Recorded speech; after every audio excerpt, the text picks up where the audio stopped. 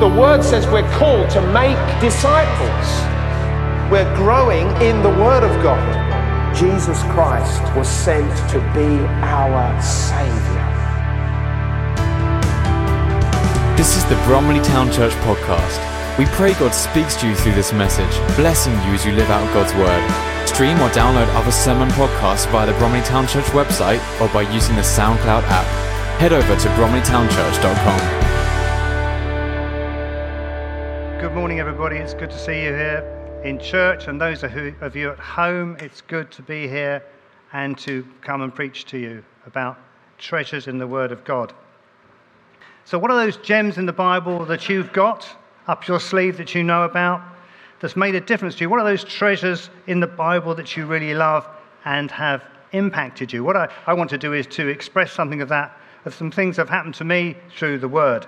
I had to clearly say that this is the best book there is for guiding us in our lives. It's a wonderful book. It's not just a book of stories of people. It's a story. It's a book that actually has an impact on us. I absolutely love it. If nothing else this morning, I want to encourage you to go away and read it and allow God to speak to you through it. But we do need to find time for it, don't we? Somehow or other we need to take out some time during the week and to read it. You might recall what Pastor William has said in terms of 3 recommendations that come to us in the Word when we're coming to the Word. Humility, that we need to come to it and read it with humility and a heart that's just right in Him. You know, it made me think about humility because one of my favourite passages is about humility in James 4, verse 7.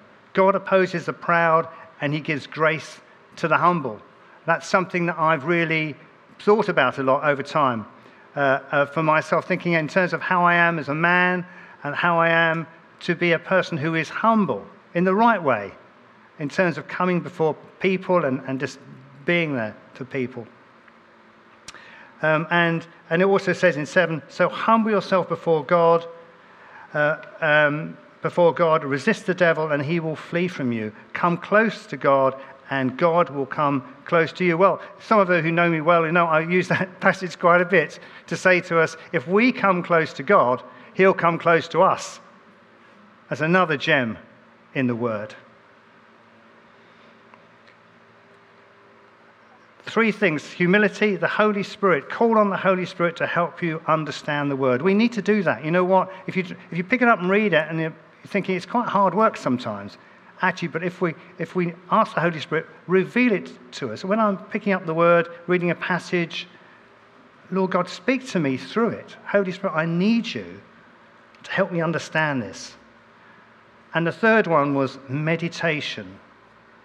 Revelations come through spending time and thinking on the Word and what it says to you and our obedience to that Word. Meditation. And I'm going to talk about a particular passage in a while that's really I've meditated and thought about and it's had a real impact over my life certainly over the last 30 years, I'd say. But when we're talking about treasure, and we've read these passages already in this series, Matthew 13, verse 44, the kingdom of heaven is like treasure hidden in a field.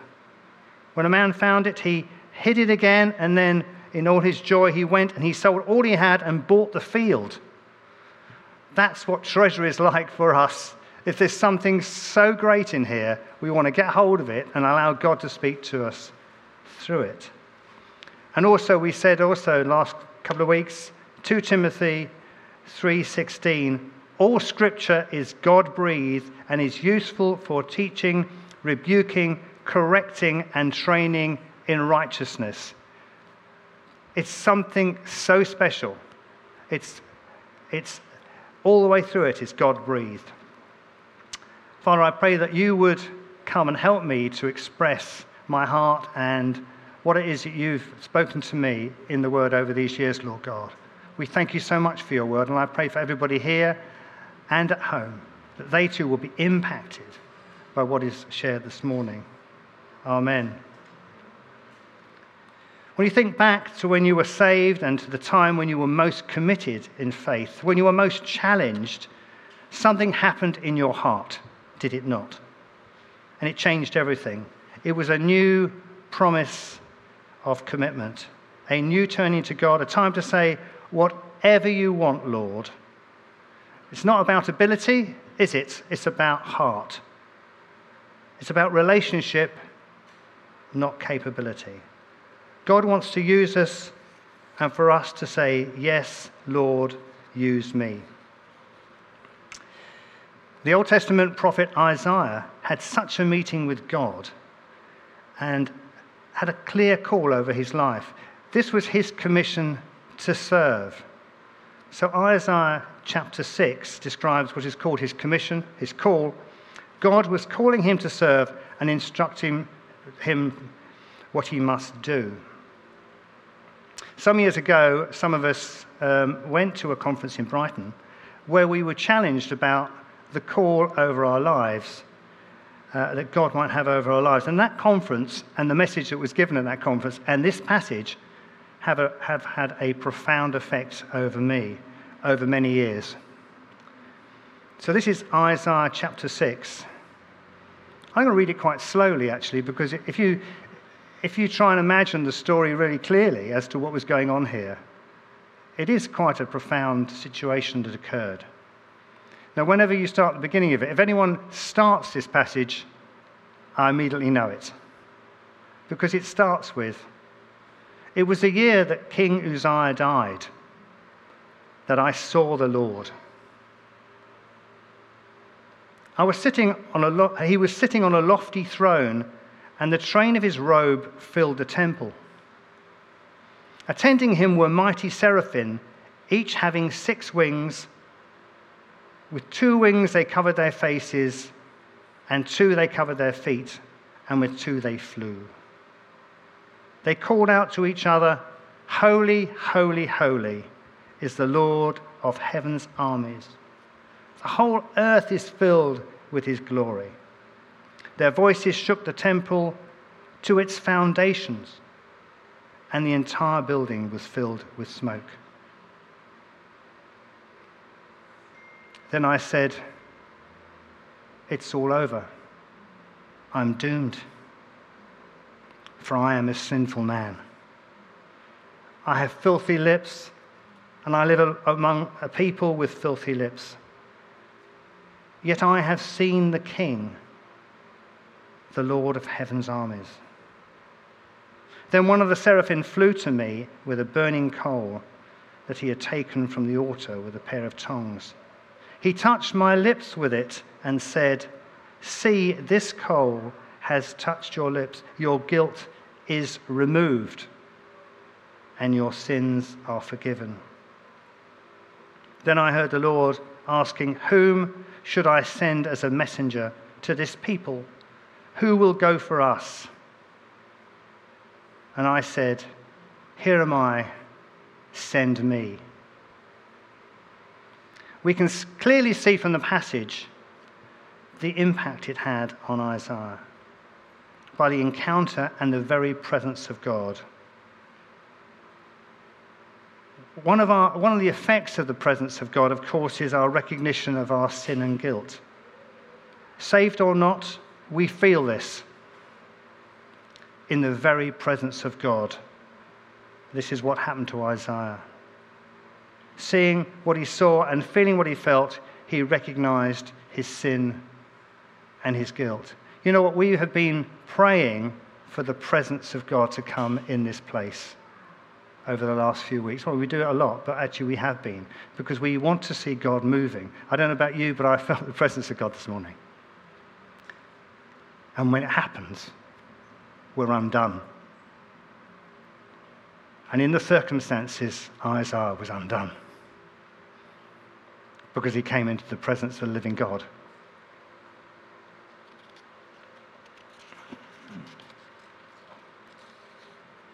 Isaiah felt unclean and wretched. I have filthy lips, and I'm not worthy of being in the presence of the Lord. That encounter gave him a clear recognition of his sin and guilt, and we read of his forgiveness by God through the seraphim coming down and touching his lips. I'm forgiven. This is what God does when we come before him and we confess and repent our sins.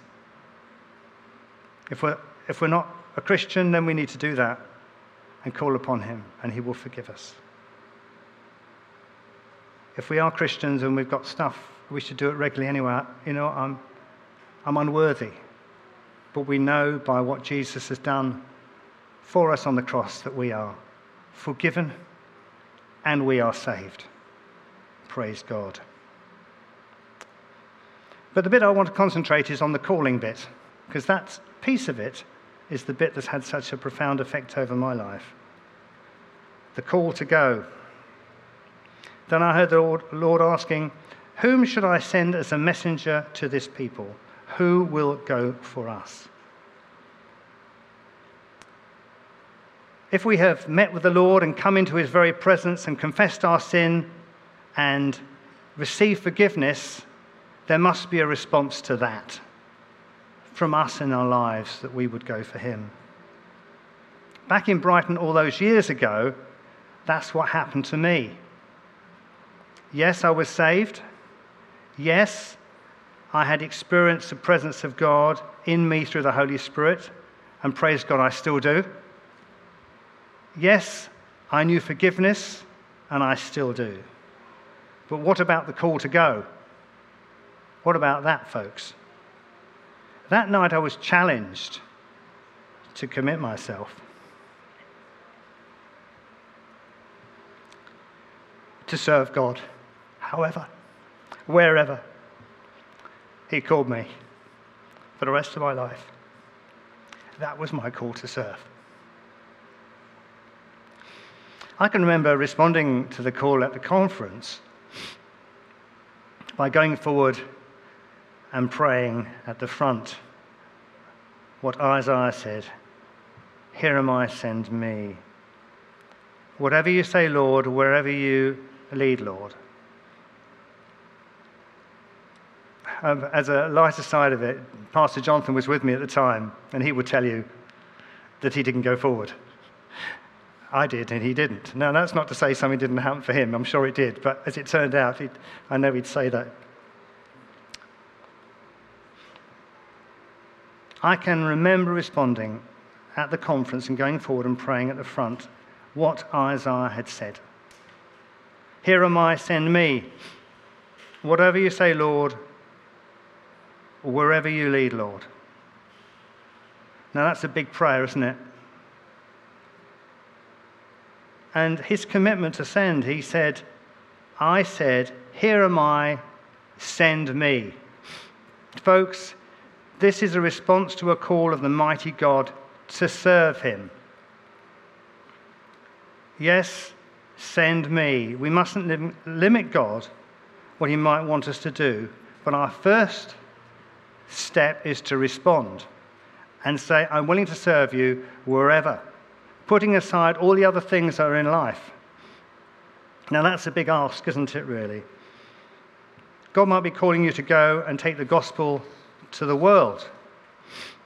He may be calling you to train others, to train to lead others to Christ or to serve in the church. There is a call for pastors, youth leaders, and children's workers.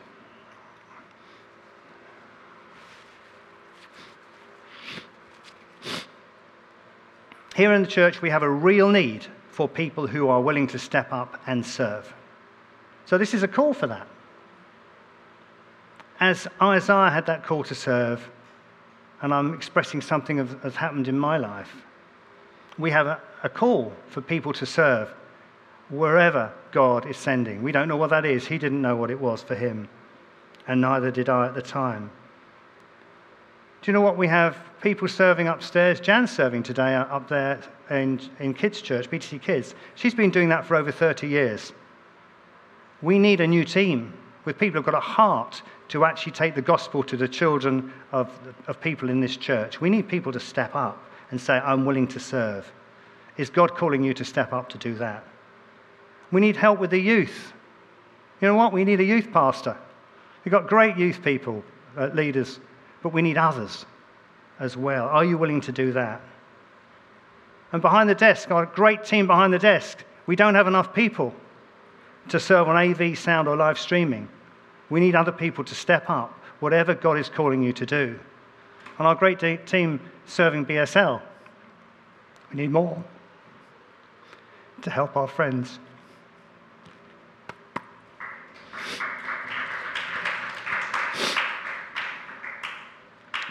For me, all this comes out of the Word of God that spoke into my life through a passage in the Bible. It's such a passage that we come to with humility, asking the Holy Spirit to speak to us and to guide us forward. For each of us, there may be a different passage or passages that have that effect over our lives. Shortly after the Brighton conference and my response to God, I was made redundant. Well, what should I do? Was I going full-time in the church? I applied for, at that time, a course in church leadership for training for that, twice a month during the week, over 2 years. I felt I was responding to this call by actually getting myself trained. But within a few weeks, I was actually offered a very good full-time job. And I was in a quandary about this, you can imagine. So I remember saying to the people, the guy who offered me the job, I said, look, I've signed up for this course, this Christian course, and I want to do this. And he knew all about this sort of thing because he had somebody else in his team who was training to be a Baptist pastor. So that was a tremendous provision. He understood. And he said, I want you in this job. You can have those days off. And I had 24 days off to train, paid for by the company over those years as part of that provision. I've been aware over the years of a call over my life and over my working years. And in fact, for a long time, I sort of held myself in reserve to go full-time in the church. Well, I can smartly say that no one has said to me, I want you to come. No one here said, come on, Clive, now's your moment. But I still held myself in reserve. I didn't really apply for anything because I thought, well, any minute now, I might need to step up. One day I got a call from a headhunter. Now, for those who don't know, they're the sort of people who actually search for people in senior roles. And I was really shocked. I mean, why would anyone call on me? I mean, I left school at 16. I didn't get any A-levels. I didn't go to university. And I had a very successful career and had some senior roles. And so I was really quite surprised by that. And I was shocked. What do I do? I'm holding myself in reserve. I ought not to go for a secular job if somebody's coming for me. And I was very happy where I was. I met the headhunter, and he said to me, this is a new job. It's a senior job with an American company. Oh, okay. And I remember coming here for a meeting that evening when he said, look, they want to meet you. And I came in this room here, and we had a Canadian pastor here. Some of you might have heard this before. A Canadian pastor who was preaching to us here. It was one of those evenings. It was really very lively. I expect a lot of people were falling on the floor. There's all sorts of things going on. And I was at the back. I didn't move the whole time. I was in an absolute quandary. What on earth do I do about my call? And somebody said to me, would I take this guy and his wife to where they were staying? That wasn't expected. I had no idea. I did know this guy vaguely. I'd met him some years before. And we got in the car, literally outside there, in my car. And he said, Clive, how are you? I haven't seen you for years. Are you well? He said, do you still work in hospitals?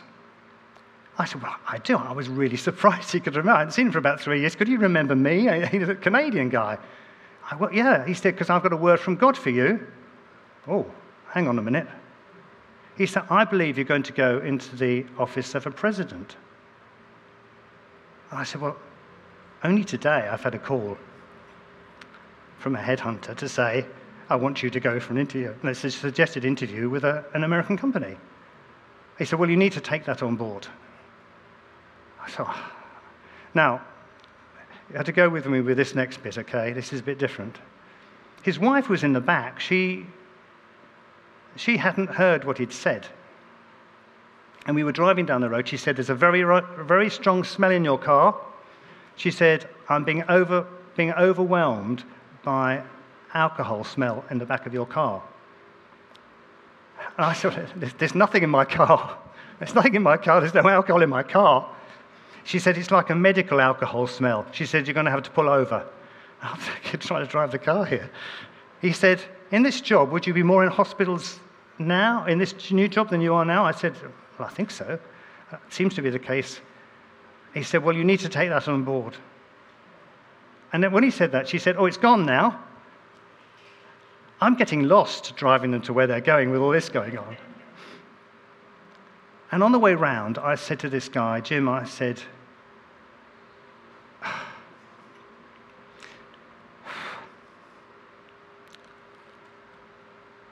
I'm holding myself in reserve to work in the church.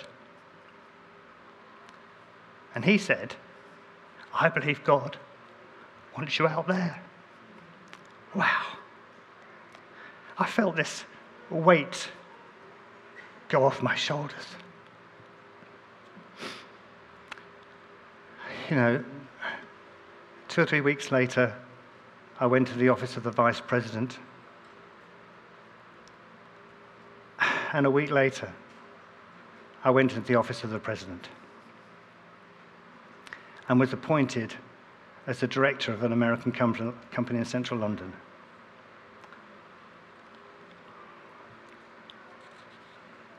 Wow, what God does. You know, the reason why I retired, for those who don't know, I retired early after 10 years in that job. And the reason why I've been serving here in the church is because I could, because I had opened that up. This is what happens when you get hold of a passage and it gets into your heart. When we have humility and we come before God and say, what is it you want to show me in it? We allow the Holy Spirit to move in it, in our hearts, and we meditate on it over the years. I pray that God will be doing the same with you as you pick up the word and you regularly read it and you say to the Lord, speak to me through it. Bless you. Amen. Thank you for listening to this message from Bromley Town Church. You are always welcome to visit us on a Sunday morning, or join us again for more messages here online. You can also stay connected with us at www.bromleytownchurch.com.